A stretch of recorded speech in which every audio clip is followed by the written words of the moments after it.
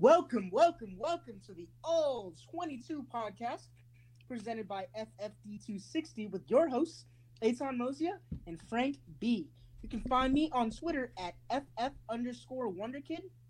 Frank, where can the good people find you? Find me on Twitter at the FFL Wire. Man, it has been an exciting week. Crazy week 3 is now in the books, and I feel like we're 3 weeks wiser than we were at the beginning of the season. At least we have that much, right? Yeah, I kind of get anxious to get into the season a little bit. I don't like the first few weeks, so I'm glad we're here. Definitely. I feel like we have some idea of kind of what to expect, what teams are good, what teams are bad. I mean, I say that now, but the Bills smashed the Vikings. So up is down and down is up, and we really know nothing. So maybe you shouldn't listen to us. It's the opposite. It's the opposite rule. It has to be. It has to be, and we'll get there in just a moment. But some news happenings for the week. We actually just discussed one concerning the Rams. Apparently, this happened just a few minutes ago. You want to tell us about that? They had Talib, cornerback, Rams. He's done. IR, ankle. He will not be playing Thursday night against the Vikings, which means that could open up some stuff for Stephon Diggs, Thielen.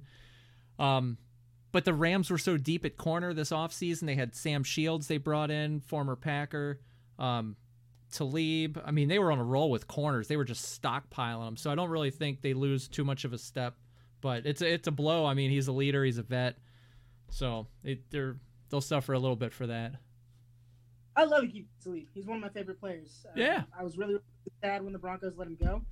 And he was getting it done over there in Los Angeles this year. But if he's on IR, I hope at least he's designated for return at some point. We see him before the end of the season, because I think with the stars like Talib that the Rams do have, not that they've lost very much, like you've said, I think they're real Super Bowl contenders if they have their full contingent come playoff time. Yeah. Second bit of news here. It looks like there is some news coming out of Tennessee. Rashard Matthews has asked the team for his release, and he's been released. So, I mean, Tyrod Taylor wheels up, maybe? What does that mean for everyone in fantasy? I think so. And Corey Davis, I mean, the Tajay Sharp, you're going to have to look at some of those guys. Now, the Titans are a bit of a mess, man. Gabbert, Mariota's hurt. I mean, I don't know what's going on down there. You're going to have to keep an eye on that situation. That's very true, but, the crazy thing is they're finding a way to win games. Yeah. Whether it's buffoonery, whether it's just solid defense. The Tennessee Titans, for all their offensive woes, are finding ways to be a competitive team and to field a competitive roster game in, game out. Now, the question really becomes, what happens when the Tennessee Titans start to actually get some of their offensive pieces back? When Mariota is back to maybe what he was a couple of seasons ago. I think this team can really, really start to kick it off if that happens, because their defense, their special teams, might be near the top of the league at this point. If they can get their offense to just average, we're looking probably at a top third team in the NFL. What do you? Yeah, if they can stay tough and hang for midseason and get to just a decent record. I mean, if they don't go on a losing streak, or if they can hang and stay 500 or better, if they get healthy, their defense is kind of underrated. Not a lot of people talk about them, but they do have a good defense. They can make some noise late season. It just depends on how healthy they can be and how fresh they're going to be towards the end for a run. All right, so we'll jump right into some of it's a segment every week, folks, the injury news for this week. We already went over one of them, Aqib Talib, very, very important for the Los Angeles Rams. Another one, probably even above that one in terms of total importance, and you might want to sit down for this one, folks, Jimmy Garoppolo, torn ACL, out for the season. The prettiest boy in the sport outside of Tom Brady, of course. Jimmy G, gone for the remainder of the 2018-2019 season. What are the implications of this? Yeah, that's a huge blow to the Niners. Man, they've got C.J. Beathard Is that correct? I think he's out of Iowa, I want to say. Yep. Man, that now they got to hitch the wagons to the CJ train. Well, it's a big drop off in my opinion. I know he's not new to the game. He's played. He had some starts a while back for him, but it's a whole new ball game now. It's pretty disappointing, for all the stock and all the work they put in this offseason. Getting McKinnon, then they lose him, then they get Morris. Now he's banged up, and we'll get into that too. But just overall, they've got a storm cloud hanging over that franchise right now. It kind of sucks. I like when the Niners are good. I'm not a fan, per se, but I think when they're good in the NFL is good for that. It's always nice to see them competitive. It is. They're one of the league's classic franchises. Just one of the ones that you think of that years ago really used to dominate the league and kind of made a name for themselves at that point. Recently, it's like you said, it's been like there's a storm cloud over that team. There's just been problem after problem, and I think the loss of Jimmy Garoppolo really kind of spells the end for the rest of that team in terms of at least wanting it from a fantasy perspective. Now, there are a couple of pieces that I think will still maintain relevance, though Jimmy Garoppolo's down, but I definitely would be marking down George Kittle and Marquise Goodwin as two players that you probably should not expect to get the level of production you maybe thought you would be getting just 3 weeks ago. I think they've really taken a hit to their potential fantasy value this season. Yeah. Rex Burkhead of the New England Patriots is out. Done. I think he just got put on IR. It's a knee issue. He had a knee issue that he was dealing with during the preseason, so maybe it's just further complications with that, although I have not confirmed that, so don't hold me to that. What does that mean for the backfield of the New England Patriots, and what does that mean for that team overall? There's a couple of new people that are going to have to be rotated in to replace Burkhead, and obviously they just got a star receiver, so the Rex Burkhead injury means for all of this. I'm curious to see if they're going to sign a free agent. I don't think they would, but there's been rumblings that they could sign somebody off the street. But I think it's James White and Sony. I mean, there's your 1-2 punch. Just roll with it. We know James White, what he brings to the table for that team. I think he's no reason not to. Yeah, I think he's an underrated back for them, and he's the grinder on that team for the offense. I mean, catching passes out of the backfield. He's a good runner. I've watched his whole career, from the Wisconsin Badgers to the Patriots. He's a really good back. He's pretty complete. I think they just ride him and Sony as long as Sony stays healthy. I think they're all right with a 1-2, but I don't know. I think they could sign a street guy, but I don't see why they should. I think they should roll with the 2 and see what happens. I guess the only question becomes if somebody else gets hurt, somebody else at that position gets hurt, do the New England Patriots have the depth to compensate? So I do think you might be onto something when you're saying that they probably will be looking to sign a veteran in the coming week or so. So I think you should expect some new personnel out in New England pretty soon. Topic number 3, AJ Green. He's got hurt in the last game, groin injury. AJ Green has kind of been dealing with niggling stuff over the last 2 to 3 seasons, but he's still producing. He's still producing at an absolutely ridiculous level. He just had 3 TDs the other day. So what's happening with AJ Green? What does that mean for the Cincinnati Bengals? He's playing through it, man. That's crazy. Groins are no fun.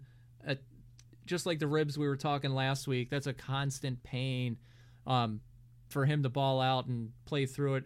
Hopefully he can keep going. Otherwise, I think as far as, your hot waiver wire ads, Tyler Boyd's at the top of the list, and he's the next benefit if he is to miss any time for the groin injury. But if he keeps playing, man, I think he may take a little bit of a dip, but, getting hit and whatnot, that's not good for the injury, but hopefully it doesn't turn into anything worse. Actually, my issue with it, I'm no doctor by any means. I don't pretend to be, so take everything I say, at least in this regard, with a grain of salt. But a groin injury, to me, seems like something that can be re-injured relatively easily. Yeah. And that's, double on a football field. So I hope AJ Green is still able to keep himself safe out there and not get hit the wrong way that actually puts him out for the season or longer, playing with this groin injury. So Evan Ingram, he has been ruled out for the next 2 to 4 weeks with a strained MCL in the knee. Evan Ingram, he's a good tight end. He's one of the, I would say, 5, 6 most talented tight ends in the league. He wasn't having a particularly great season yet, but everyone on that Giants team is taking a little bit of time to kind of get their feet under them. What does the absence of Evan Ingram mean for that passing game and for that team as a whole? We're going to spread the targets now to Sterling Shepard, maybe some more Saquon Barkley, Odell. I think it just gets spread around a little more. Shermer's a good coach. He'll get people lined up, but I don't know. Do you think they would focus more on the run game now or try to keep Eli from throwing 50 passes a game? I don't know. Yeah, that's the worry, because I don't think they have the bodies up front to really be a run first. Right. I don't know that you want to necessarily with weapons like OBJ on the outside. That said, other than Will Hernandez, I was looking at a stat I think I got from RB on Twitter not too long ago that showed that other than the left guard position where Willie Hernandez plays, everyone else on that offensive line is struggling badly. I worry for that running game. I think it's really going to be one domino that knocks that team over. And I don't think Evan Ingram is going to be that domino. I think they have enough on the outside with, like you said, OBJ and Sterling Shepard. But I think that if anybody goes down on the offensive line, if Hernandez goes down on that offensive line, we're going to see some really, really bad football out of NYG. And it's not like we haven't already seen a little bit of that this season. Yeah, Rhett Ellison is your next man up, tight end behind Evan Ingram. So who knows? He could jump in and turn the world upside down. He could be a total dud. It's hard to say. You never know. We'll have to kind of wait and see with that one. Tyrod Taylor of the Browns out with a concussion. It's a tough way to go out. Any veteran, profession, anybody that's been there for a long time, put the hours in, put the works in, and has been good, at your position, at your profession, it's hard to see them go out with an injury. But I really don't see Tyrod regaining control of the QB room in Cleveland, and I think it's Baker time. Yeah, if Baker Mayfield is halfway decent, he ain't getting his job back. Yeah, it's kind of sad. It seems like it's over for Tyrod. He wasn't particularly strong in his games also as a Cleveland Brown, and that makes me worry for the future of his career. You would think a guy like Tyrod, even though he's displaced by a Baker Mayfield, you would think that there's 1 or 2 locations in the NFL that he might be able to start, but because he wasn't kind of,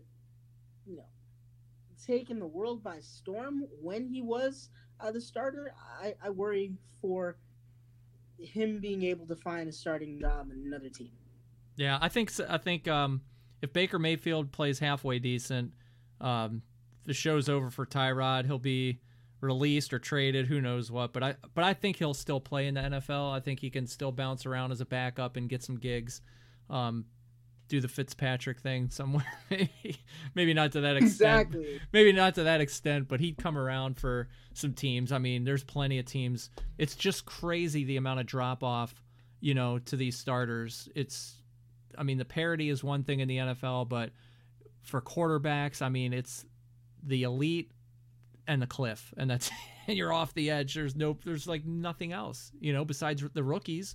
But I think he's viable enough to bounce around and stay with a team somewhere. Somebody would want him. It takes reps in the NFL to train a quarterback, to actually groom a quarterback that is able to read signals, is able to make sure that the defense isn't going to fool him on any given play, is able to actually take control of the line and audible from play to play to make sure their team is in the best spot to win game in, game out, all along with being accurate and being a good quarterback on the mechanic side of things.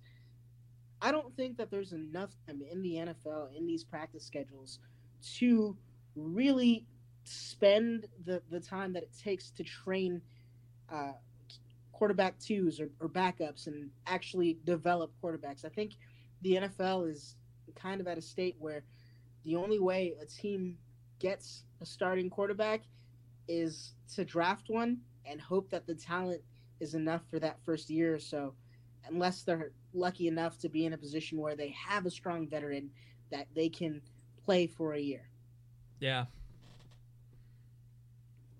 So, we started this segment last week, and like I said, this will be one for all 16 weeks in the NFL. The LOL coaching decision of the week, and the winner is Steve Wilks. He's rolling out there. You there? I'm sorry, it was cutting out. Sorry, I said tell us, what did you do this past weekend? He's treading on thin water. I mean, he's not making a good name for himself in Arizona, you think? David Johnson, the play calling, Mike McCoy, now Rosen throw him to the Wolves, to the Bears. But I mean, you had to pull him, didn't you? I mean, Bradford, did you see him laying on the turf? What are you going to do? He wasn't having a good game, but no. That's the worst possible time to put a new quarterback in. I mean, you got Josh Rosen shell-shocked. Congratulations. That's what you did by putting him in that situation. You were coming back down on a team with a top defense, top pass rusher in Khalil Mack, and CBs and DBs on the back end that can cause problems and have caused problems for other elite quarterbacks in the NFL, most notably Russell Wilson last week. That was the worst possible time to make a quarterback change, because you're putting the weight of the world on Rosen's shoulders right then and right there. And I, for one, think Rosen is good enough to eventually be able to be a franchise quarterback. But in terms of the way that these two quarterbacks play, both Rosen and Bradford, stylistically, they're very similar. They're not guys that are going to make you miss. They're not guys that can really have that pocket awareness and pocket presence and be able to dip and dodge from the type of pass rushers that they're going to see in the NFL on a consistent basis. Now, I believe Rosen can get better at this, but right now, looking at the two side by side, I think they're both going to really, really struggle behind that offensive line. And I think Josh Rosen might not be that much of an upgrade on Sam Bradford. Regardless, you at least want to give a guy a week of starter reps for his first NFL game. Yeah. Not giving him that and then making him go out and try to save your job, I think, is extremely selfish of the coach. Yeah, well, I guess to his defense, the play devil's advocate would be he's looking at Khalil Mack out there, one-man wrecking crew. We all know what Mack's been doing. He's looking at Bradford going, he's going to die out there. He's going to have to pull him. Like, if he keeps letting him play, he might not have a Sam Bradford anymore after the game is over. So I can kind of see him trying to go back and forth in his own mind going, well, do I leave Bradford out there to get absolutely killed, or do I throw Rosen in? You know, I think he just went with Rosen. He's going to have to get his feet wet sooner or later, but yeah, against the Bears, that's not an ideal defense to throw him out against. But look at the tape, learn from the tape, and get to the next game. So he's going to have to get it done. It's crazy, man. It's crazy. It's just absolutely nuts. I, for one, will be the most surprised person on planet Earth if Steve Wilks is still employed week 17 of the NFL season. Next section here, this week's games, major storylines. So first and foremost, you already started talking about the Baker. Let's go a little bit more in depth. Yeah. What did you see from Baker Mayfield, and what do you think we as fantasy owners should expect going forward? Well, I was tempted to pick him up off of the waivers. I didn't, but I'm going to keep an eye on him. I mean, he was flying off every league I was in. Somebody picked him up and grabbed him right away. He's got like we were talking for Rosen, you don't want to see the Bears. Well, at least Baker Mayfield's going to see the Raiders, which isn't hateful. He's got to go on the road, but I don't think he cares about going on the road to see this team.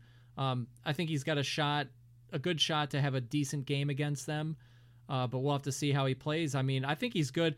I loved the whole moment of him coming on the field and just everything about that game when he came out. I think he's going to be all right. The team obviously took it up like 10 notches, when he was out there. They played faster, more urgency. So I think that the identity of the offense is going to come around the next few weeks as long as he's good. I think he'll be all right. Fantasy-wise, I mean, quarterbacks, I don't put a lot of stock into quarterbacks unless it's, top 2 or 3. But overall, I think he'll be consistent. He'll be able to get you some points each week. And if you're hurting for somebody, then, see what he does. It's not going to hurt anything any worse than having a Case Keenum or somebody else on your roster. The quarterbacks that were drafted in this past offseason, this past NFL draft, I thought Baker Mayfield landed in the best spot. Yeah. The reason that I thought this is because in terms of personnel, the Browns have a complete team. They have a good offensive line. They have a running back that can get it done in Carlos Hyde. He's not the most efficient player in the world. They have wide receivers on the outside with Antonio Callaway. They traded away Josh Gordon. That tells you what they think about Antonio Callaway. And they also have Jarvis Landry, who's making some ridiculous catches. They still have David Njoku at tight end. They have Seth DeValve backing him up. So they have 2 capable tight ends that have been producers at the NFL level. And they have a solid defense with one of the best up-and-coming cornerbacks that they actually got, Denzel Ward, at number 4 in this last draft. People were really, really concerned when he was picked over the likes of Nick Chubb, but I think we're seeing, while, it's to be seen who's better between the two of them, Denzel Ward could be the next Jalen Ramsey, could be the next Marshawn Lattimore, could be the next Marcus Peters. He's that good. Yeah, and the other thing with Baker, I mean, he's going to go to Oakland and have I think a favorable matchup for him. I mean, he can make some plays happen and stuff. So hopefully he's going to put some tape together. He's going to look good. He's going to be all right. But after that, he's coming back to host the Ravens, and that defense is going to give him some trouble. So we'll see, what happens from one extreme to the other with him in the matter of 2 weeks. So I'm interested to see if he can jump to that second game and look good against Baltimore. If they get the best of him on defense, we'll see. I'm interested to see how that plays out. So I don't really want to talk too much about the Ravens defense right now. I can understand that. Freaking Case Keenum, man! I'm sorry. We need to sit Case Keenum. It has nothing to do with Case Keenum, but Chad Kelly looks like he could be a playmaker. I like him. Chad Kelly has a little bit more when it comes to actually being athletic enough to get away from pressure and to fit it into tight windows on the run and on the move in a way that Case Keenum can't quite do. So I, as a Bronco fan, want to see Chad Kelly, and I want to see him soon, but I doubt we get that opportunity. Yeah, we'll see. So the most predictable result of the week, definitely. Everybody had this on their boards. It wasn't like there was a 17-point spread or anything like that in this game. All the odds makers definitely thought that the Buffalo Bills were going to go into Minnesota and completely smash them. I mean, we should have known, right? Yeah, I should have known. Honestly, my own rule, ever since the Broncos-Packers Super Bowl, where the Broncos were favored by, the Packers were favored by 14, I believe, and they got upset, obviously. And anytime there's a game and the team is favored by, say, 14 to 17, you always go the other way. Don't think, don't blink, just go the other way. And 9 times out of 10, you'll come out right. I never saw the spread on that game. I would have went the other way just for that fact, because it always seems to go like that. The Super Bowls, the Rams and the Patriots. Rams were, I think, 14 or 17-point favorites over the Patriots for that Super Bowl. They got upset with the Vinatieri kick. There's a ton of games like that if you go back and look them all up, but it's rules to live by. Just think of it that way from now on and do it. That's my rule. But man, how many, like 99% of America's Survivor polls got smoked in that game. Done. Oh, yeah. Everybody took the Vikings. I doubt there's one person left. No. Yeah, I doubt there's one person who actually, if they chose that team as their survivor, if they weren't saving Minnesota for a later date, yeah. It was bad. And Josh Allen, what? He can jump over people as a quarterback?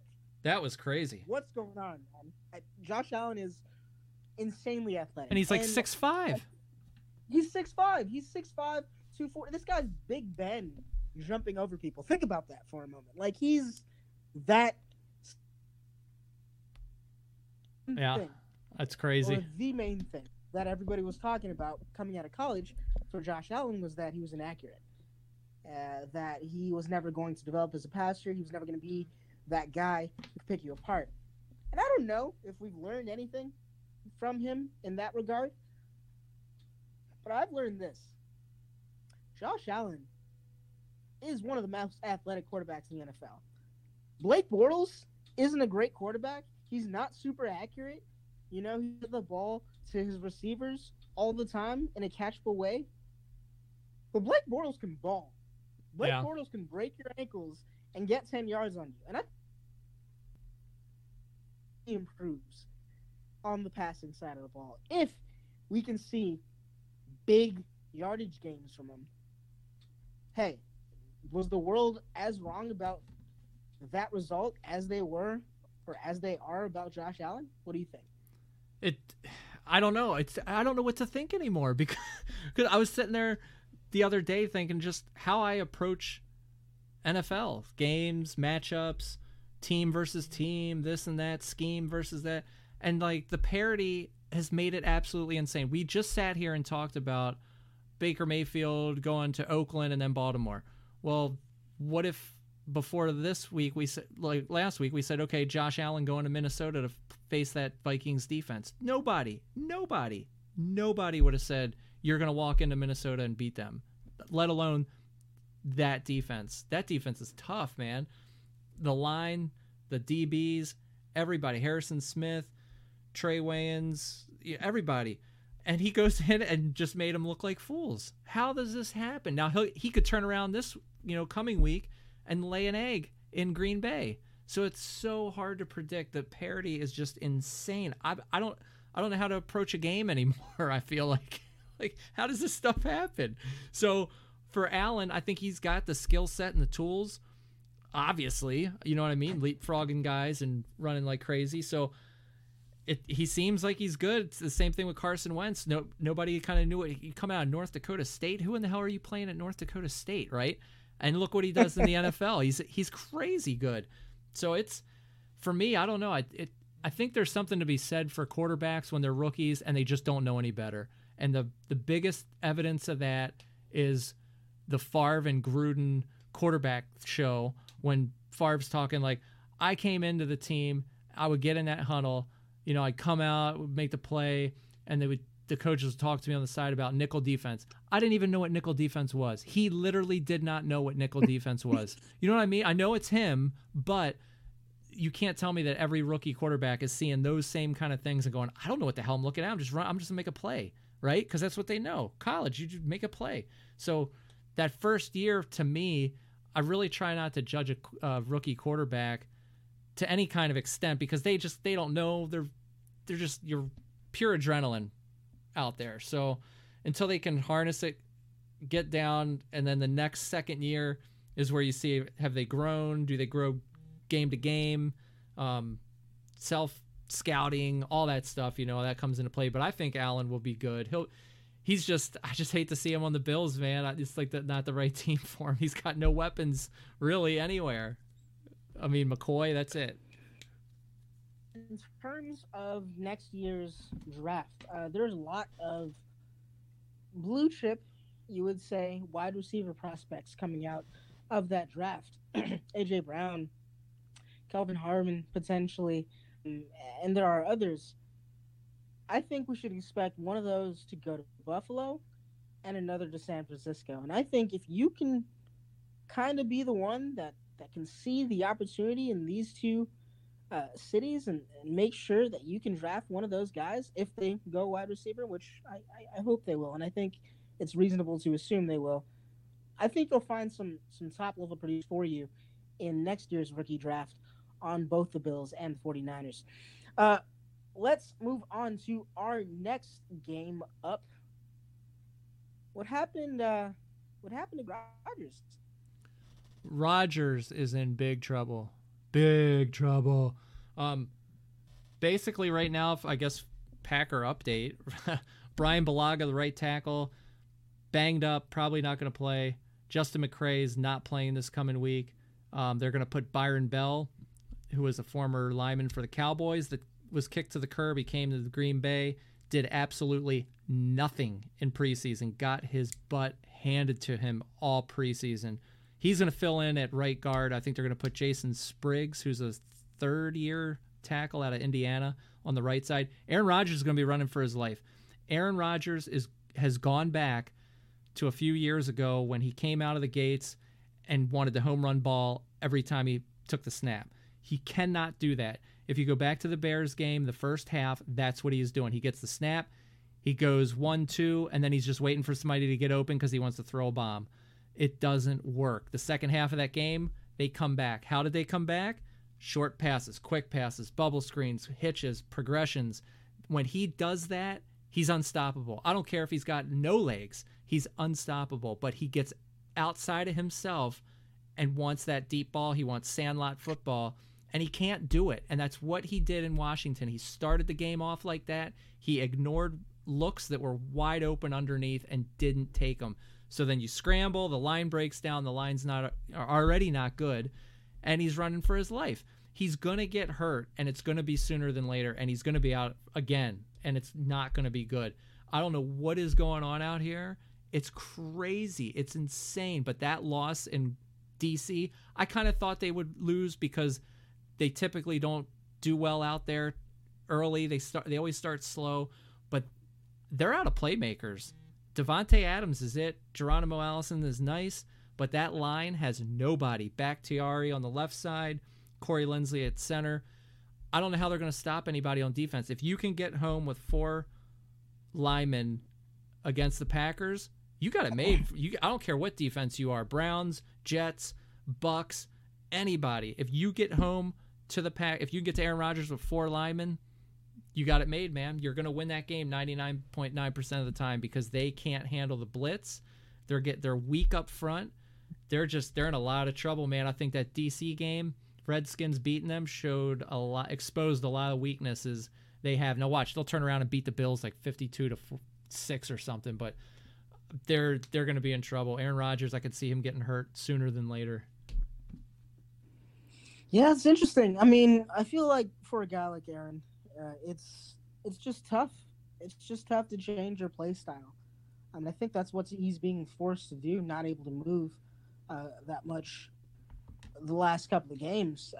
And I hear what you're saying, especially if he can't move.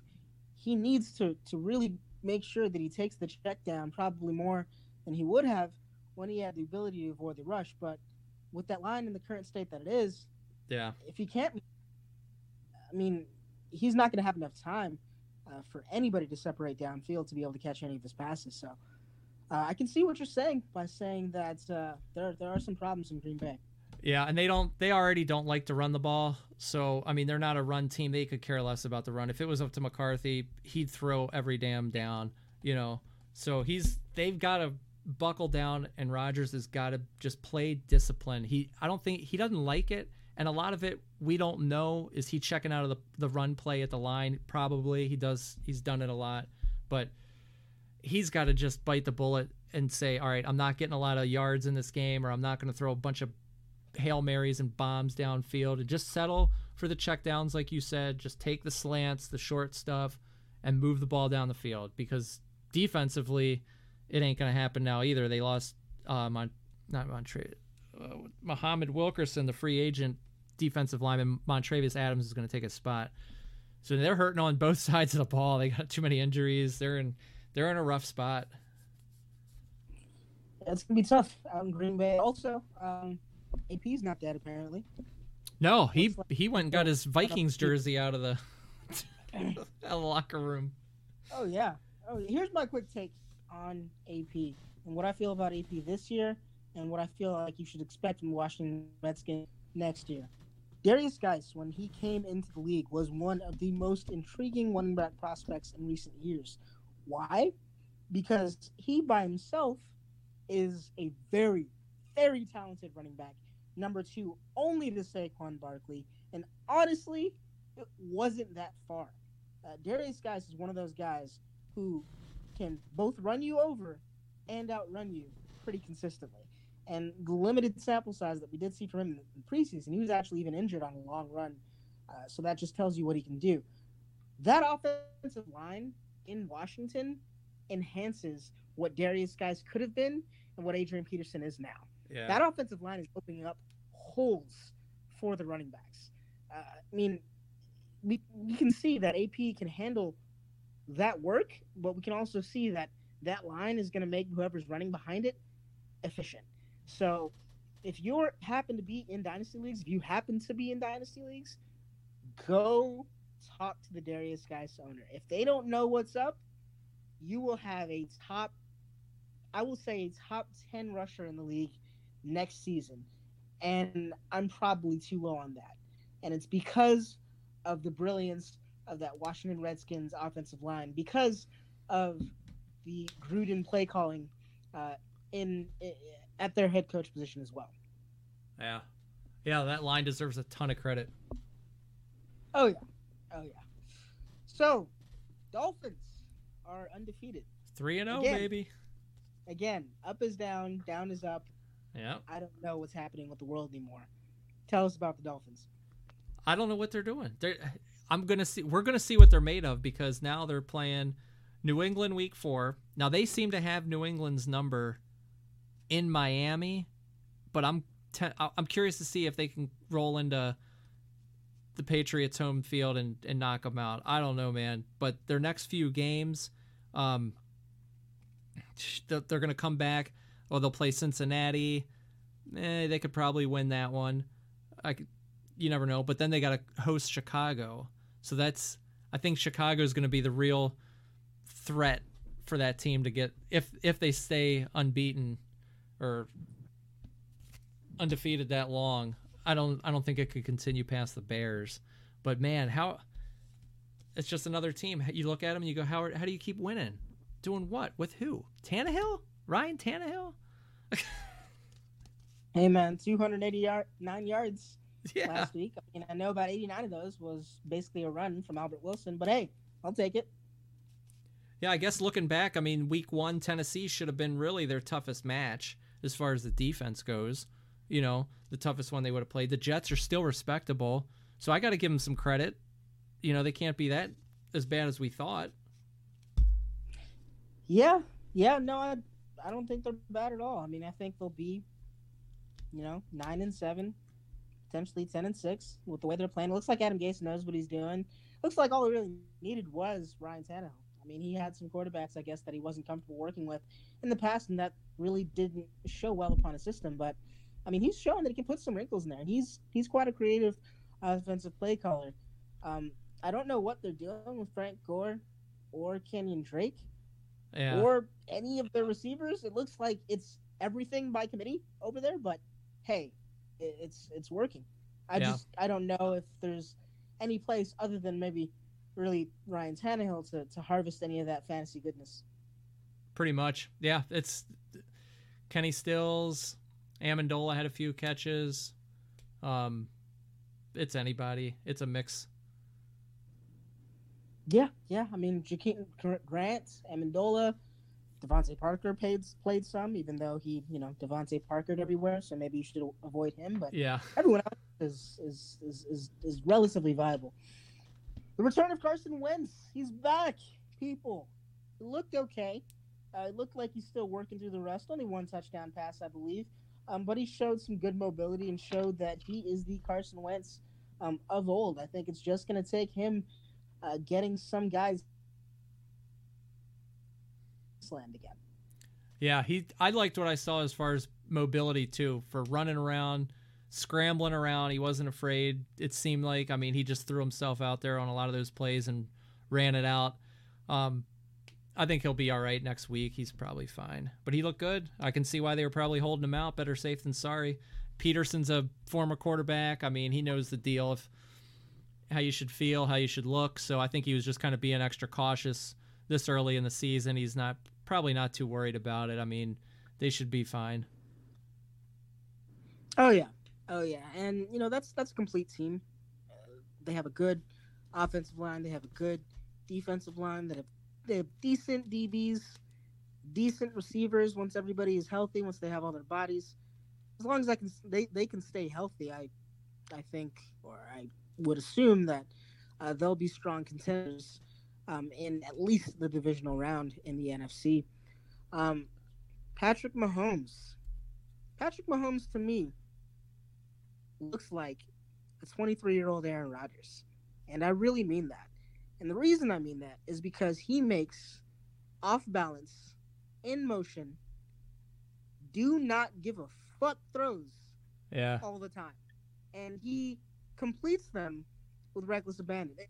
His coach, Andy Reid, was actually quoted as saying something that I found pretty funny.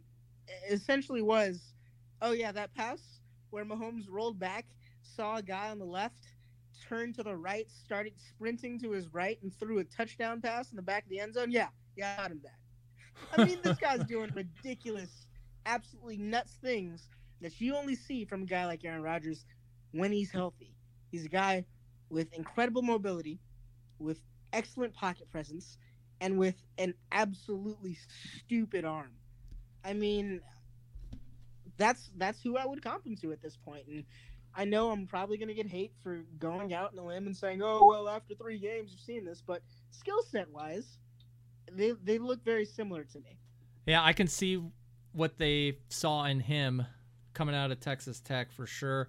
And I mean, I really, truly, honestly thought they would not throw him to the Wolves and put games on his shoulders this early. I really didn't. I really thought they would bring him along, lean on the run game, have him lean on the tight end, check downs, and get comfortable. And then through the season, he would morph into what he is now. That's how I foresee that at the beginning of the season. But I haven't honestly seen a ton of him on highlights. I mean, I've seen all the highlights just like everybody else has. But this week, I made it a point to watch like every clip of him I could find from this past week and week 1. And what I come away with is this guy is Favre. He's freaking Brett Favre. He is. When he squares his shoulders up and just and shifts and bow, that ball comes out like a cannon.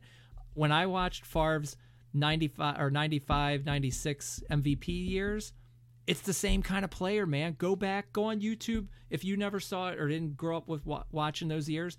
Watch those years of Brett Favre's highlights to Sterling Sharp, Robert Brooks. It's like Mahomes. I can see why. Andy Reid's scouts are probably like, you got to check this guy out. They show him some tape, and he goes, oh, my God, that's Brett. He falls in love with him. I mean, go back and look at the stuff on YouTube. It's pretty damn similar. That's what it reminded me of after I watched this game of him all over the field, the bullet to Conley, just this whole moving around the pocket and stuff. That's what it reminded me of Favre in the early mid-90s when he was winning MVPs, man. I was like, damn. So I'm excited for him to play Denver. I really don't want him to lay an egg in Denver, though. It's something I got a gut feeling on that one. I'm afraid. You think I'm afraid for Denver next week. Are you? You don't think Denver's defense would flip it on him? I went to the store today when I came back to get a paper bag because I think I'll need it. I think that's how bad we're going to see, at least from a Denver fan. And I think it's not going to be only us. I mean, obviously, we've seen it. I think they can do this against the best defenses as well. Now, the one thing I will say, just temper expectations a bit, even though I honestly don't even know if you should at this point. This is his first 3 weeks of this year. This is his 4th NFL start. coaches are going to start to get some tape on this kid. Yeah. Start to figure out what his tendencies are, what he does well, what he doesn't do too well. Now, I think he has some defense against that because he has an offensive mind, the caliber of Andy Reid, that can and probably is readjusting the game plan week in, week out to make sure that he kind of has a few plays that the defense has never seen before, kind of thrown in week by week. But I mean, that's anywhere in and around Mahomes, and that Chiefs offense, fantasy football wise at least, everybody's viable. Stacked. Absolutely everybody. I worry about Kareem Hunt. We'll talk about him a little bit later on, but all the receivers, Travis Kelce, Sammy Watkins, Chris Conley, Tyreek Hill, on any given day, you can have fantasy's number one receiver in that offense, and it's all because of Patrick Mahomes. Yeah. We already talked about San Francisco a bit. Just kind of going to reiterate, sad day for losing Jimmy GQ. Hopefully, we'll see some good play out of Beathard. And like I said, I do have a tidbit for you concerning San Francisco a little bit later on in this podcast. Patriots. Feels like every year the Patriots start off with a couple of games maybe not looking like themselves, and then the whole world panics and thinks the Patriots dynasty is over, and then the Patriots go on a 10-game win streak, get the first seed in the AFC, and absolutely destroy everyone on the way to the Super Bowl over again. So, different? I mean, why, if so? And if not, what should we actually be worried about? Yeah, I'm not worried about it. It's because they're in the cushy AFC East, man. It's like their own little stomping ground. I mean, they can start off the same way every year, but they run that division until another team steps up and tells them otherwise. But they'll get theirs. I mean, they'll be fine. I'm not even worried about it. They'll pick it up, but they've got some bumps on their schedule. They're gonna have to play some tough teams. We'll see what they do, on the games that matter. But I think they're still kind of bringing their team together as far as like this is like a third preseason game for Belichick. You know what I mean? Like the early weeks 1 through 3, it's like an extension of the preseason for him. I almost feel like he just played against his defensive coordinator. I think the defensive coordinator, Matt Patricia, against him, Yeah.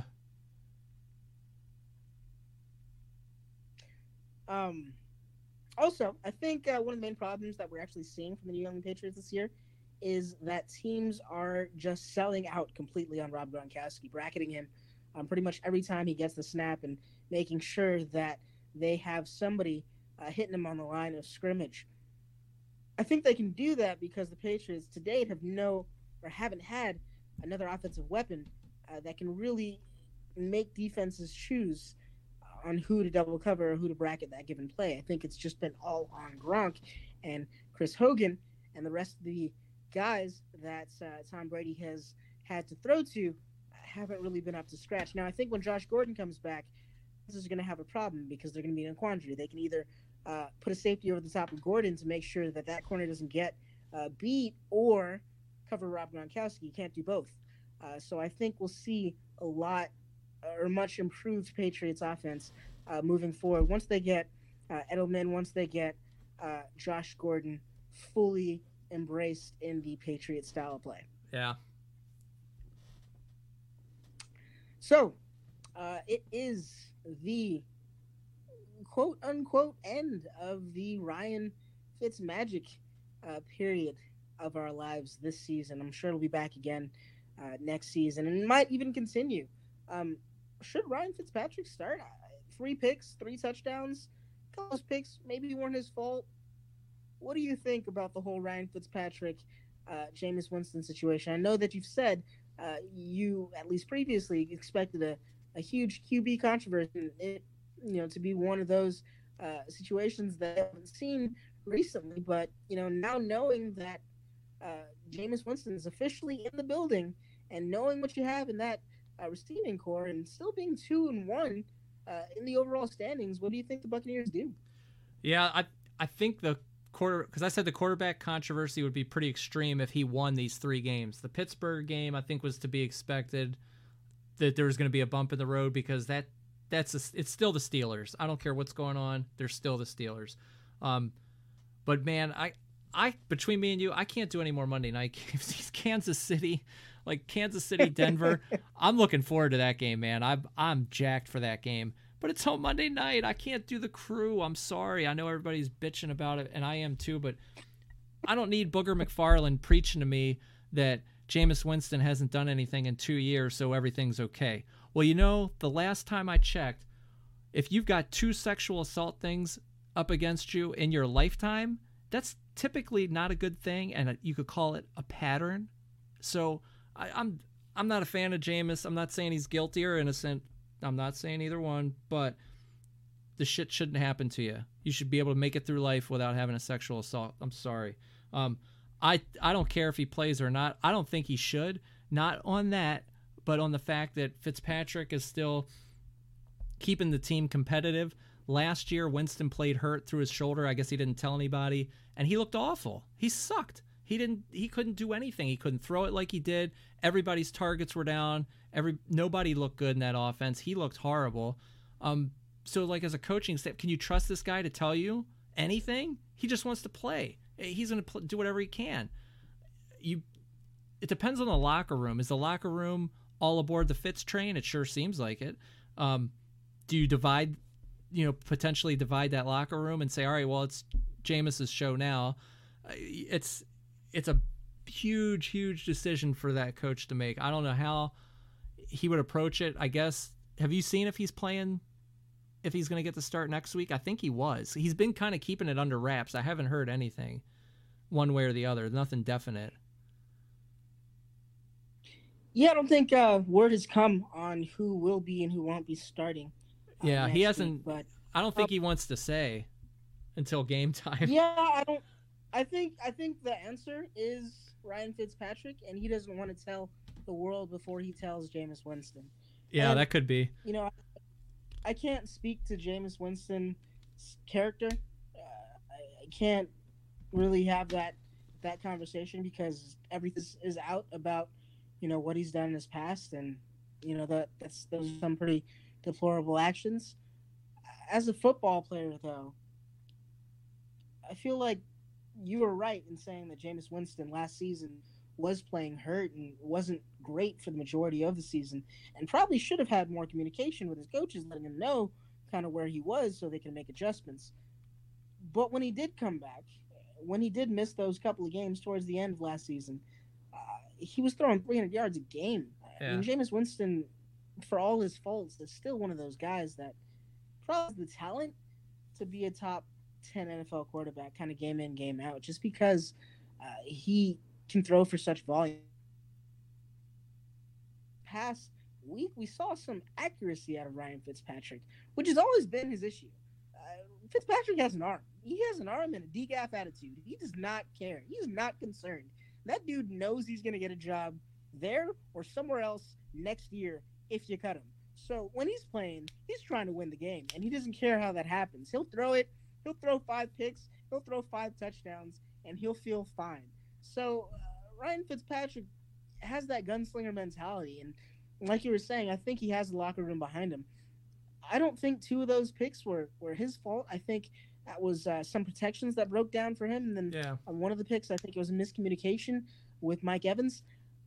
I think he played relatively well in that game. He obviously had a number of mistakes that he definitely improved this coming week, but I don't think you've seen anything out of Ryan Fitzpatrick that warrants a benching.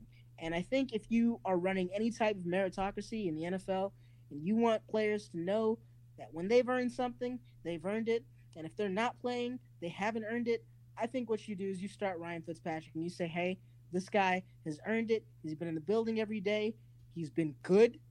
Until we say otherwise, he's our starting quarterback. I think that sends a positive message to your locker room. Yeah, I mean, if I'm the coach, I'd take Fitzpatrick and I'm like, listen, man, we need you against the Bears. You're the guy. If you screw it up, we're going to Winston because we got the Falcons coming up after that. We need the division win. and then we got the Browns. So I guess, in my mind, if I'm the coach, Fitzpatrick damn straight better win me this Bears game, and I'll let him play against the Falcons. But if he lays an egg in Chicago, I'll throw Winston back in against the Falcons and say screw it, because you can at least throw on that team, and then you're coming back to play Cleveland after that. So I'd give him, I wouldn't just yank it from him. I'd let him lose it. You know what I mean? Because if the Steelers are a tough defense, the Bears are just as tough, man. If he could hang with the Steelers like he did, I think he should definitely be able to learn something from that game, apply it to the Bears game, and improve and come out with a win. Oh, Christian McCaffrey isn't your classic RB1. He's not a guy that can run through the tackles. He's one of those satellite kind of pass catching backs, kind of like a Theo Riddick that can just kind of be an extra receiver on your team. Apparently, that take was really, really, really wrong. Yeah, because CMC ran for I think 180 plus yards against the Cincinnati Bengals, who have a decent front seven. What the crap is going on with Christian McCaffrey? Is he an RB1? Is he an all-purpose back now, do you think? He is workhorse back. Norv Turner is calling the offensive plays. He's got him dialed in. I'm surprised C.J. Anderson hasn't done a little more, but obviously it's the C-Mac show. Yeah, the fantasy footballers have been saying this for a while, that when Norv Turner finds a guy, he finds a guy, and he goes with that one guy. He's not about the RB by committee life, and if that is his expected mindset, until we see an injury out of CMC, I think he can do this week out. Now, I don't think he'll have 100 yards, and he did have a bunch of carries in this game. I don't know if you'll see that volume from game to game. I don't know if the game script is going to permit it, but it looks like Christian McCaffrey has kind of taken that next step. There was a lot of news coming out this past offseason saying that he's gotten a little bit thicker, he's gotten a little bit bigger, a little bit more able to handle contact. I think we saw some evidence of that in this past game. Yeah. No, I like it. Keep running them. Keep running them. Run CMC. Couple things on the other side of those games in Detroit, Pittsburgh, and Cincinnati. Don't worry. We do have a couple of things that we will be getting to in just a few minutes. Next section, get them now. These are just going to highlight just a few guys that you want to take some extra care to go ahead and put waiver bids in for if you haven't already. Or maybe some undervalued guys if you happen to be in dynasty leagues who are sitting on someone's roster, but maybe someone doesn't necessarily know what they have at this point. So Matt Breida, the reason that he's at the top of my list is I think the running back out of San Francisco is in a much improved position with CJ Beathard than he even wasn't ever really going to see the goal line work. That was Alfred Morris's. So being in the 20 and actually having a chance to score wasn't really Matt Breida's issue. What his issue was getting passes, actually catching lots of targets. And I don't think he was going to see an extremely high volume of targets from Jimmy Garoppolo. CJ Beathard, on the other hand, last season threw tons to the running backs because he was trying to check it down. He was trying not to get hit by the rush. And, he's not that make every throw in the world type of quarterback. I predict that Matt Breida will go on to have at least an RB15 season. I would go as far as to say an RB13 season this year, just because he'll be catching tons and tons of passes from new quarterback CJ Beathard. What do you think about that? And you can take us to our next one. Yeah, definitely between Breida and Morris. I mean, Breida's got the knee, Morris has got the ankle. Who can outlast the other? But with a different quarterback in there, CJ Beathard's going to be checking it down quite a bit. I think Breida does benefit a lot more. Next guy would be Tyler Boyd. We were talking about AJ Green earlier with the groin. Anything happens to Green, man, Boyd is your number one. I think you get him now before somebody snatches him up, because he can be a wide receiver 1 for your roster. 2, you could play him in the flex. if you've already got receivers. He benefits your roster no matter where you're at as far as depth goes. Without AJ Green, so I would definitely put him at the top of your list. Tyler Boyd has really, really improved this season. So far, he's on pace for 107 targets with a 75% catch rate. That is 20-plus targets more than he's ever received in a previous season. Also, a catch rate that's about 10% than we've seen in previous seasons. So I think he's dialed in. I think he's one of those guys that has really kind of got better year by year, and I think he's really starting to come into his own. He has an 80% snap share in the last few games, and I know a little bit of that is AJ being out or being injured, but I think that can continue, and I think both can get offense because Andy Dalton's slaying the rock. Andy Dalton's a lot better than I expected this year, so I can see good things in Tyler Boyd's future.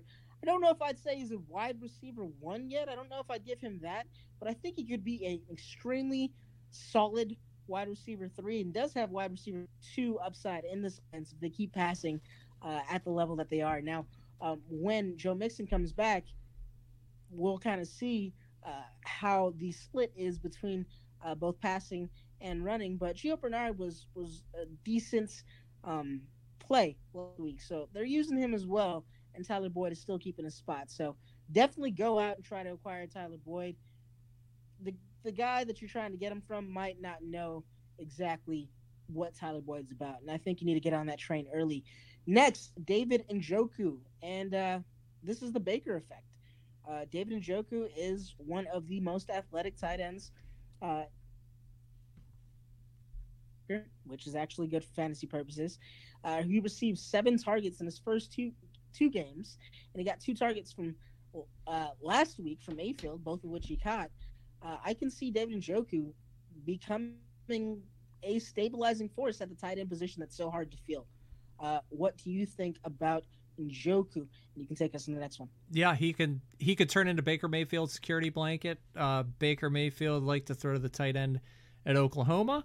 It could transfer to Cleveland. I think he's definitely stands to benefit the most. They're definitely going to want to keep attacking with Jarvis Landry, but yeah, I think Njoku could definitely step up there. I am personally in desperate need of a tight end, and I picked him up, thank God, because I have nobody for tight ends. Going to Ryan Tannehill would be a get him now for me too for a quarterback. If you're looking at quarterback help, it's consistently been in the 20s, man. Week 1, 2, and 3, he hit a 38. If you're in PPR, depending on your scoring settings, damn near 40 points for week 3. He's going to play the Patriots. He's been, like I said, he's a little better in Miami playing them than he is on the road, but he's hot right now, so I'd ride him out. I'd definitely pick him up if you need quarterback help for sure. And then how are we looking in Indianapolis? Anybody out there you like? Nyheim Hines. I do think that he's going to be an integral part of this offense. I think we've already seen him get involved a little bit more than we originally thought that he would. I think the actual 2-down pounder role in Indianapolis is a dumpster fire. I'm not convinced by Wilkins. They just let go of Christine Michael. We haven't even seen Marlon Mack. He can't seem to stay healthy.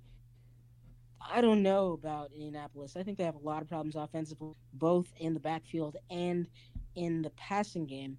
But I think Nyheim Hines is a solid pickup. And we'll actually talk about why in just a moment.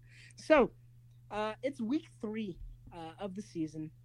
And like I mentioned earlier, we are 3 weeks more informed than we were at the beginning of the year. So some new norms for this year are starting to make themselves apparent. Let's talk about some of the different players and kind of give a bit of a dynasty stock watch on these players. Are these players trending upward? Are they trending downward? Are there someone maybe you should look to acquire? What do you think about the first guy on your list? Tyler Lockett, wide receiver, Seattle Seahawks. Doug Baldwin may be coming back. Am I hearing things right there? He's got the knee. He hasn't played in a few weeks.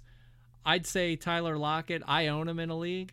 I think his stock is probably going down potentially if Baldwin comes back 100% healthy. I wouldn't dump him yet. I'm going to hold on to him because you never know. Baldwin could come back, play get into his game and re-injure his knee and he's out in the third quarter. You have no idea. My personal viewpoint would be hold on to Lockett for a week or two. If it looks like Baldwin's healthy and is the main target, then I'd probably try to trade him if I could for somebody, maybe for some depth, or just move on. But I think he's a player with some stock on the down slope.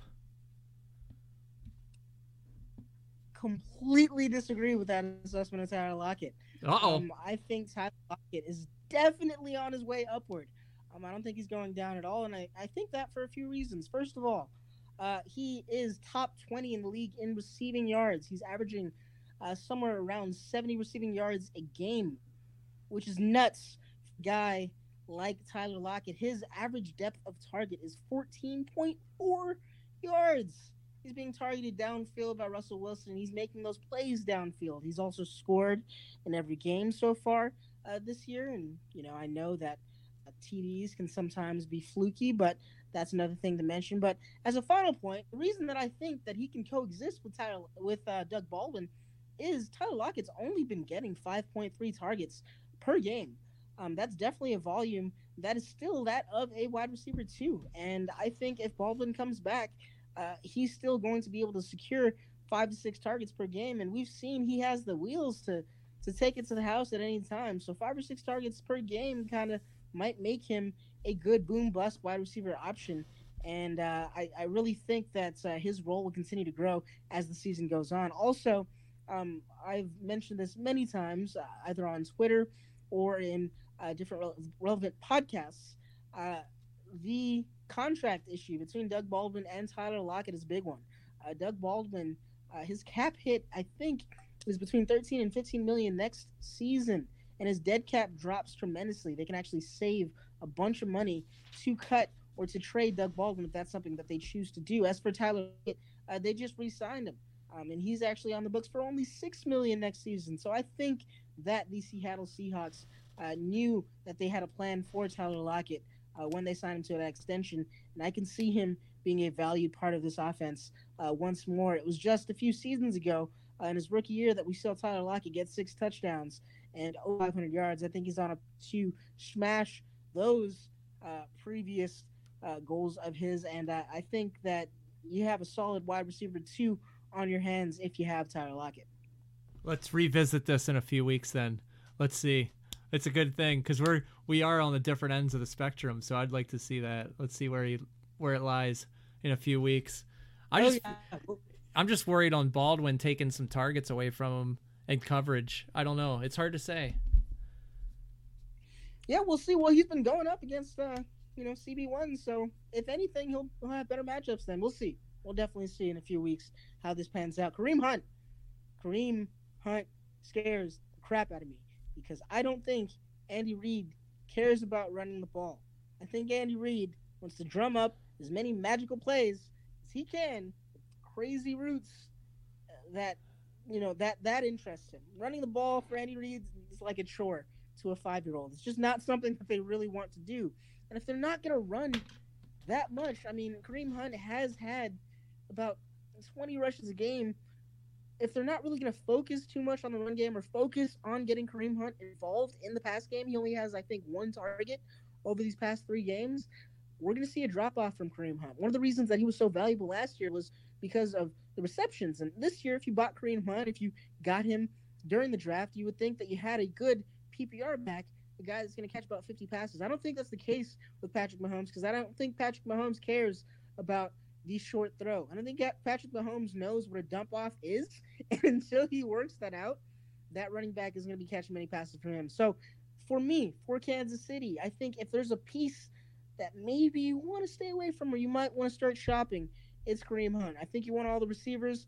I don't think you want that running back unless, of course, if something happens to Patrick Mahomes. I would agree with there. It's hard to say if they come back and start to try to run the ball until they do. Yeah, I mean, Hunt, he's only had week 2 against Pittsburgh was a game over 50 yards. That's not good.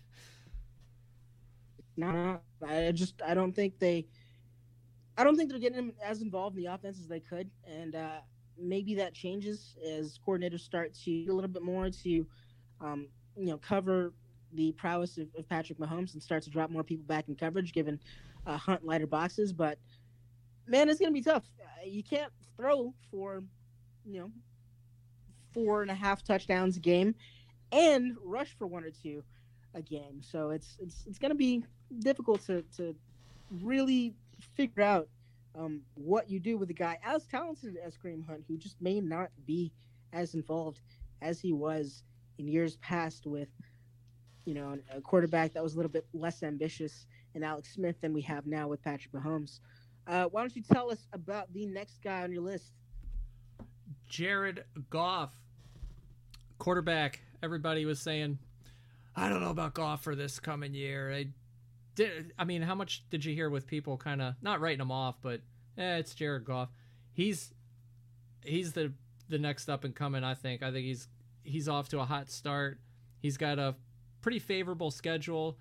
He's got the Vikings this week. Then he's at Seattle, at Denver, at San Fran, at Green Bay, at New Orleans. He's going to be airing it out for the next 5 weeks or so. If he is available or you can trade for him, why not, man? You definitely pull the trigger on that one. He's throwing a couple touchdowns a game. Week 2, he only had 1 touchdown. But yeah, 2 touchdowns the first week. Week 3, he had 3. You got to ride him while he's hot, and I can see him staying hot for the next 4 or 5 weeks easily, pretty much up until his bye week in week 12. So if you got an opportunity to get him, stock is rising, in my opinion. I'd take him by all means. I'm in agreement with you there.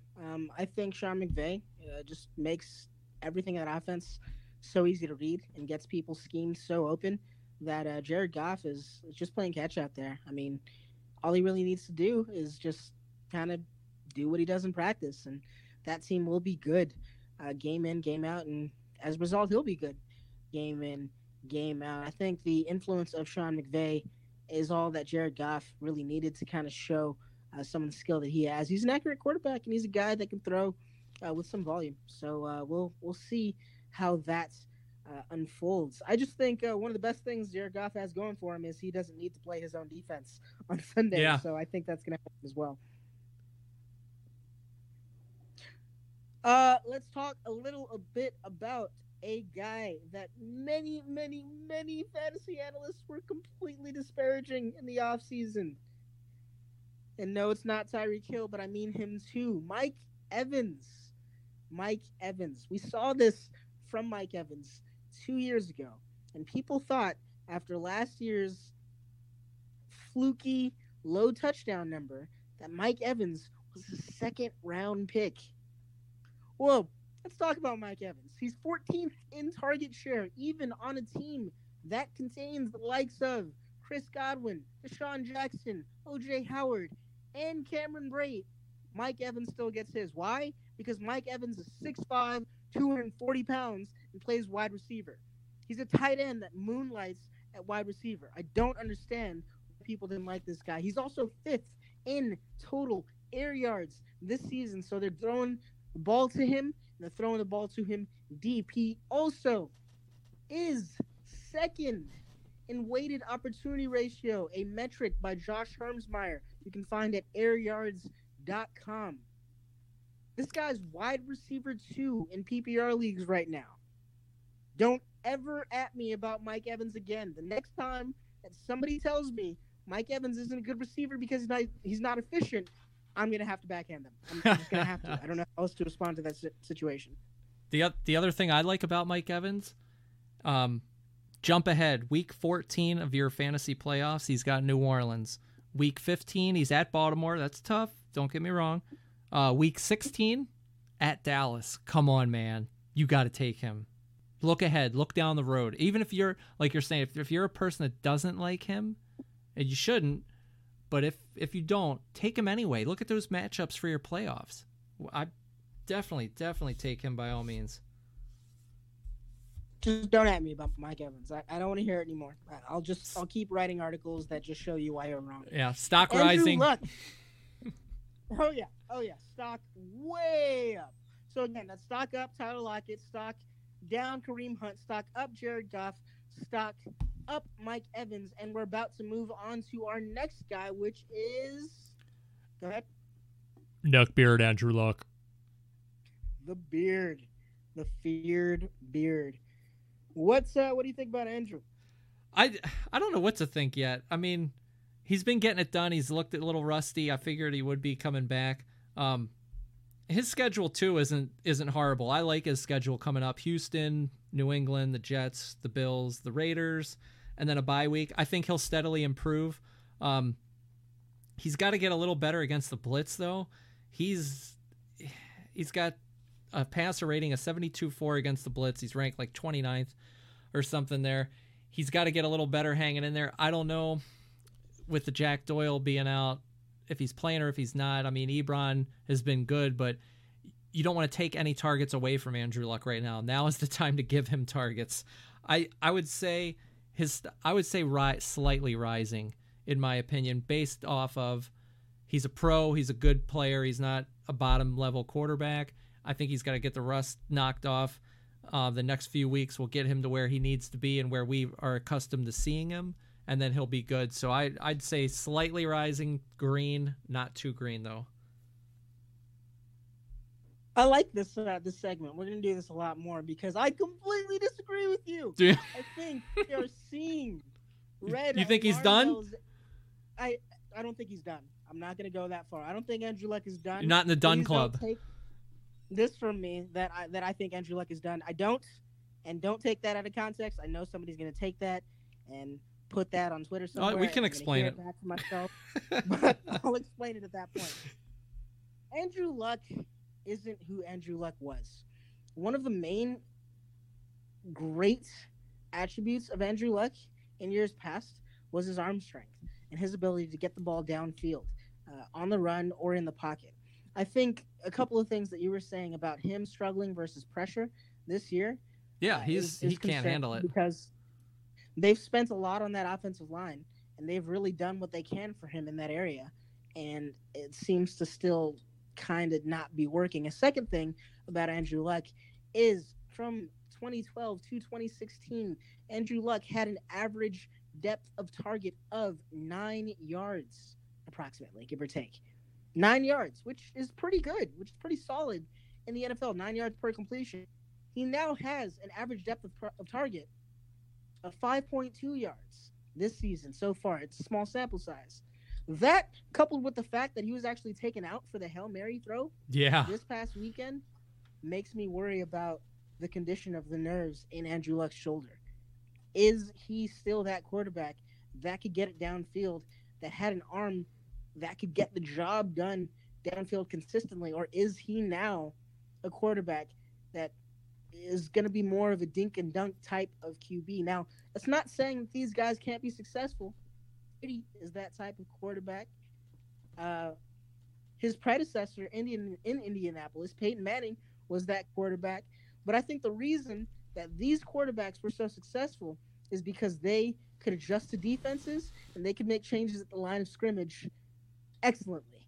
That's what separated Peyton Manning and separates Tom Brady. I don't know if Andrew Luck is there yet mentally, and if he's lost something physically, I really worry about his career path moving forward. Yeah, we'll see. I think he'll get a little better. I don't think he's totally done, but it is concerning. I agree there. We will see. We definitely will see. Carlos Hyde is still good. He was good last season, and he was traded to the Browns this season. And I honestly thought by week 4, we'd be talking about maybe Carlos Hyde being usurped by rookie Nick Chubb. Yeah, that's not going to happen. Nope. What do you think about Carlos? I like Hyde. When he's healthy, he's dangerous. And he's a pretty complete back. I mean, he'll catch stuff out of the backfield too, but straight up running between tackles, he's a bruiser, man. I liked him on that Thursday night game too. He looked really good. Yeah, Carlos Hyde is a good running back. He's not a great running back by any means, but he gets the job done. It's a grinder. Over the 3 games. Yeah, he's a grinder. He's gotten 20K, so he's definitely in for good volume, and he's averaged 1.3 touchdowns per game. Now, obviously that is unsustainable, but with the incoming of Baker Mayfield, I think you can see a lot more red zone opportunities for a guy like Carlos Hyde, just because I think that offense is going to be noticeably better with Baker at the helm. I think Baker lifts all ships. I think Hyde is one of those ships, and his contract actually is for a couple of seasons. I thought he was going to be cut at the end of this season, and that might still occur. We don't know what's going to happen, come time to make cap casualty decisions in the offseason for the Cleveland Browns. But most of that team is young, so I can't imagine they're terribly expensive. And Carlos Hyde's getting it done. He's outplaying Nick Chubb significantly, and he did that in the preseason. So, dynasty, I don't know about where Carlos Hyde goes for redraft. I think he's a great pickup, but in terms of his dynasty stock, I'd probably say it stays about the same. I'm not gonna say it's gonna go up or go down, but Carlos Hyde is a valued commodity. I mean, if you need a running back this season, get him. If you need a running back for the future, I wouldn't say don't get him. I would just say understand that his situation may not be as stable as it seems. Yeah. He could be one injury away too from losing it to Nick Chubb. So absolutely. That's definitely a good point as well. What about these sultry sounds of Kenny G? Love him. Picked him up. Glad I got him. Definite ad. Definitely dynasty green. Stock rising. Pick him up now. Immediately. He's Babytron. He's here. I think he's established himself in the offense now. They're getting away from Marvin Jones a bit, and he has proven that he can handle it. He's young. Snatch him up quick. I think Detroit has a lot of similarities with the Los Angeles Rams offense. These are two offenses that are going to run 11 personnel 90% of the time. And if you're going to run three wide receivers that often, having a guy like Kenny Golladay is going to help because he is out there playing every down. He actually plays in two wide sets, and Golden Tate is the one that takes the seat in Detroit, even though Golden Tate has more targets than Kenny Golladay. But just a few quick tidbits on what Golladay has accomplished so far. He's 10th league-wide in targets. That's definitely something that you want to see, especially in an offense with two other wide receivers that are relevant. So I think he's seeing a consistent target volume, and we can reasonably assume that he'll see that target volume for the remainder of the season, and it might even grow. I think he's actually establishing himself as that team's wide receiver one. Now keep that on the down low. This is just my thought, but he hasn't necessarily done that yet, and you still got to give Golden Tate and Marvin Jones their due. But Babytron, as JJ Zacharyson would say, is the top person to get. I think Dynasty long-term, green lights everywhere, like you were saying. This guy's going to be good. He's already a top 12 receiver, or at least he has so far been a top 12 receiver this year. His weighted opportunity rating, again from Josh Hermsmeyer's, again at Frisco Joss, at his website, airyards.com, his weighted opportunity rating is similar to that of Tyreek Hill and Stephon Diggs. And again, he's 6'4" with speed. So Kenny Golladay is definitely somebody you want on your team moving forward. Yeah, and when he's arrows all the way up. Yeah, when he's lined up wide, he's averaging 51.3 yards a game. Come on, man. You can't even. Oh, that's a nice stat in the sheet. That's just beautiful. Oh yeah. He's gonna be good. Now, let's talk about the Le'Veon Bell situation. What the heck is going on? And I mean, what do you see out of Bell? Do you think he's going to come back this year? Do you think he's going to get traded? What are the implications of where he gets traded? The Jets were one of the teams reportedly that kind of made a bid at him. And I'm sure there's a couple others out there who would no doubt use his services, probably like a team like Tampa Bay. What do you think we should value, or how do you think we should value Le'Veon Bell? For me, I'd say stock is down, man. You don't know what the hell he's going to do. I swore he would have came back around when money talks, but if he's got the thing in his contract where he can sit till like week 10 or something, I guess he's riding it out. He ain't going to go anywhere. So how do you put any stock in him when you don't know where he's going to go or to what team, what scheme, what system, a downgraded offensive line, an upgraded offensive line? Who knows where he's going to go? If it's the Jets, I don't know. A young quarterback probably be a good thing for him out there. I don't think they're horrific running the ball, but still, it could be somebody else out of left field that you have no idea that steps up, like the Bears did with Khalil Mack. Nobody saw the Bears taking him. I just, for the basis of not knowing where he is going to go, I would say his stock would be falling. I'm right in agreement with you. I think James Conner has been good, and the reason that James Conner has been good is because that offensive line. I take nothing away from Le'Veon Bell. Obviously, I think Le'Veon Bell is tier to somebody like James Conner. I think Le'Veon Bell is one of the elite backs in the league. But I think wherever he goes, 90% of the places that he could choose to go have worse offensive line situations than the one that he has in Pittsburgh. So I do think it's stocked down as well. How far down, we don't really know. But we might have seen the best that we'll see from Le'Veon Bell. Yeah. And then finally, let's talk a little bit about what's going on in Houston with Deshaun Watson. I actually just want to throw this out. Houston, this is actually a stat I saw from Josh ADHD on Twitter at Fantasy ADHD. Houston has the worst QB pressure rate in the league. Deshaun Watson has been under siege, and he seemed to come back down to earth a little bit more this year than than we've seen, than we saw last season. What do you think is going on with Houston? What do you think is going on with Watson? He kind of reminds me of what Rodgers is doing with looking for the home run ball almost. It's I don't know. He seems like he's just looking for deep bombs rolling out. He's not taking what the defense gives him. I don't know.